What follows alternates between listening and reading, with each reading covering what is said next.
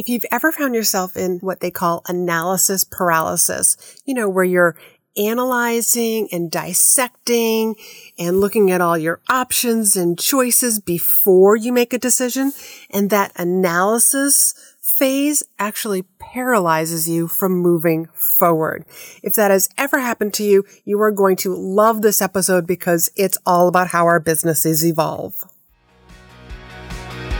You're listening to Be in Demand, the podcast for honest advice, inspiring stories, and ideas for growing your business by leveraging the expert that you are. I'm your host, Lori Mirabito, business mentor, and I'm also a reformed painfully shy girl, red wine lover, and exercise enthusiast. Join me as I share how being positioned as the expert in your industry, even if it's a busy one, will help you stand out and be the one in demand to hire and work with. Hello, everybody. I am so excited for this particular episode.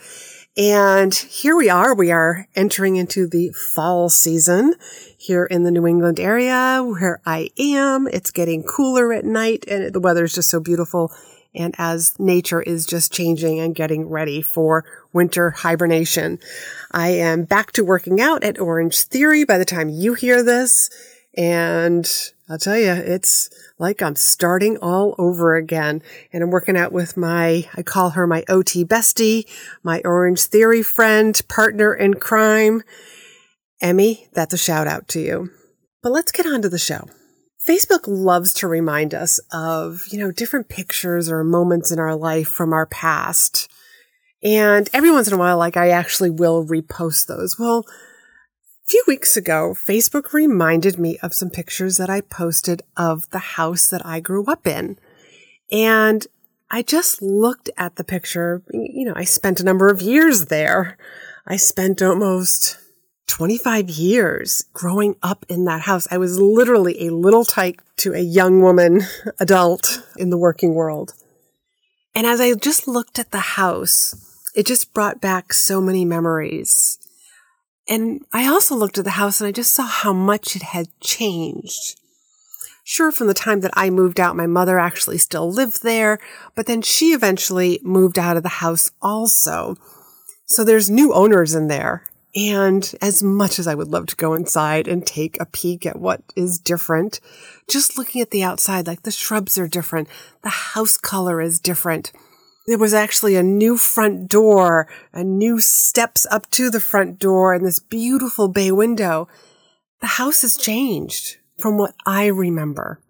And I know that if I did have the opportunity to actually go inside the house, it would look very different. I'm picturing the green tile that was in the kitchen when I'm sure the kitchen is completely redone. It's just changed. And it reminded me about how that actually correlates to our business, how our businesses change. And I actually ended up writing a Facebook post on this as I was sharing these photos, and I will link that up because I'm pretty sure that I made it a public picture on my personal profile, but I'll make sure that I actually do that so that you could go and see, not just see my house that I grew up in, but just to see how I wrote this. Because it's really like our businesses. Too many times I see entrepreneurs, clients, when they come to work with me, they get so stuck in trying to have the perfect answer. The perfect answer to, what are my services? Who do I help? What's my company name going to be? What branding colors should I go with? What should my logo look like? There are so many questions that we are trying to get perfect. And the reason why I know this is because when I first started on my entrepreneurial journey, I did the exact same thing. But like my house that I grew up in, how it's changed, so has my business. My entrepreneurial journey, when I was spending hours and days and weeks over what my company name should be, I should have just been doing the work. Because I left my corporate job, I went into life coaching. From life coaching, I ended up getting involved in speaking. I wrote a book on personal development. Then I started coaching executives on leadership and started speaking about leadership. And then I took another pivot into this online business world. And now I help clients build their online business, one that works for their lifestyle, one that uses their passions. And I would have never guessed any of this information when I was first getting started. So as much as my business has changed, and I would have never been able to predict any of this, why? Because when I first started my entrepreneurial journey, there wasn't even this thing called Facebook. Yeah, there was social media, but it wasn't used like it is today. So even technology can change your business. And your business can actually change for so many different reasons. The number of people that you help. You might go from one-on-one to group programs, to courses, to high-end masterminds. Technology changes. I mean, here we are with Facebook and Instagram. But years ago, those options weren't available. As a matter of fact, when we think back like how far like just the speaking world has come, we've gone through this global and economic pandemic. Your customer problems have changed.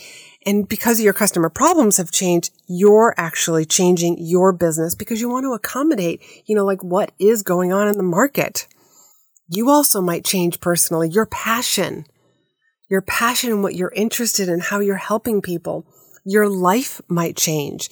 You might have started your business when you were single and now you're married and having children, or you started this hobby that you've fallen in love with and now you want to help more people.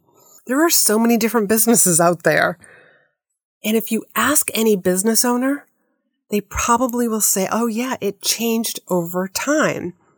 But when we really look at what holds us back, because that's all this analysis paralysis is we are being held back in its fear. Oh, what will people think? What will they say if I'm doing this instead? How do I make this transition maybe from one to another? Or how do I just get started? Because a lot of my clients who are just getting started in this online business, they're so uncertain and they want to make sure I got to look like I've been doing this a long time. And I like to remind them that no, you don't. No, you don't. There are people out there who are already in love with you and love what you do. And they're going to be the ones that are going to give you a chance. They're going to be the ones who are going to rave about you.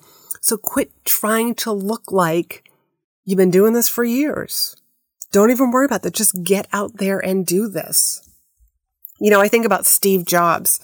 Do you think Steve Jobs even had the inkling of an idea that the Apple Watch was going to come from Apple or iTunes or the iPad when he first started Apple?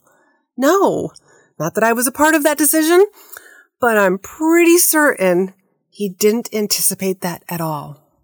But look at what Apple did. Apple has evolved with technology, and if anything, they've been leading the way with some technology. I am an Apple fan. I have a lot of Apple products. I'm looking at several of them right now. But I guarantee you he didn't think about all of this. He just got started. And that's what I want to encourage you to do. And this is exactly what I encourage my clients to do. Just get started. Get started where you are. Do it today. Do it messy.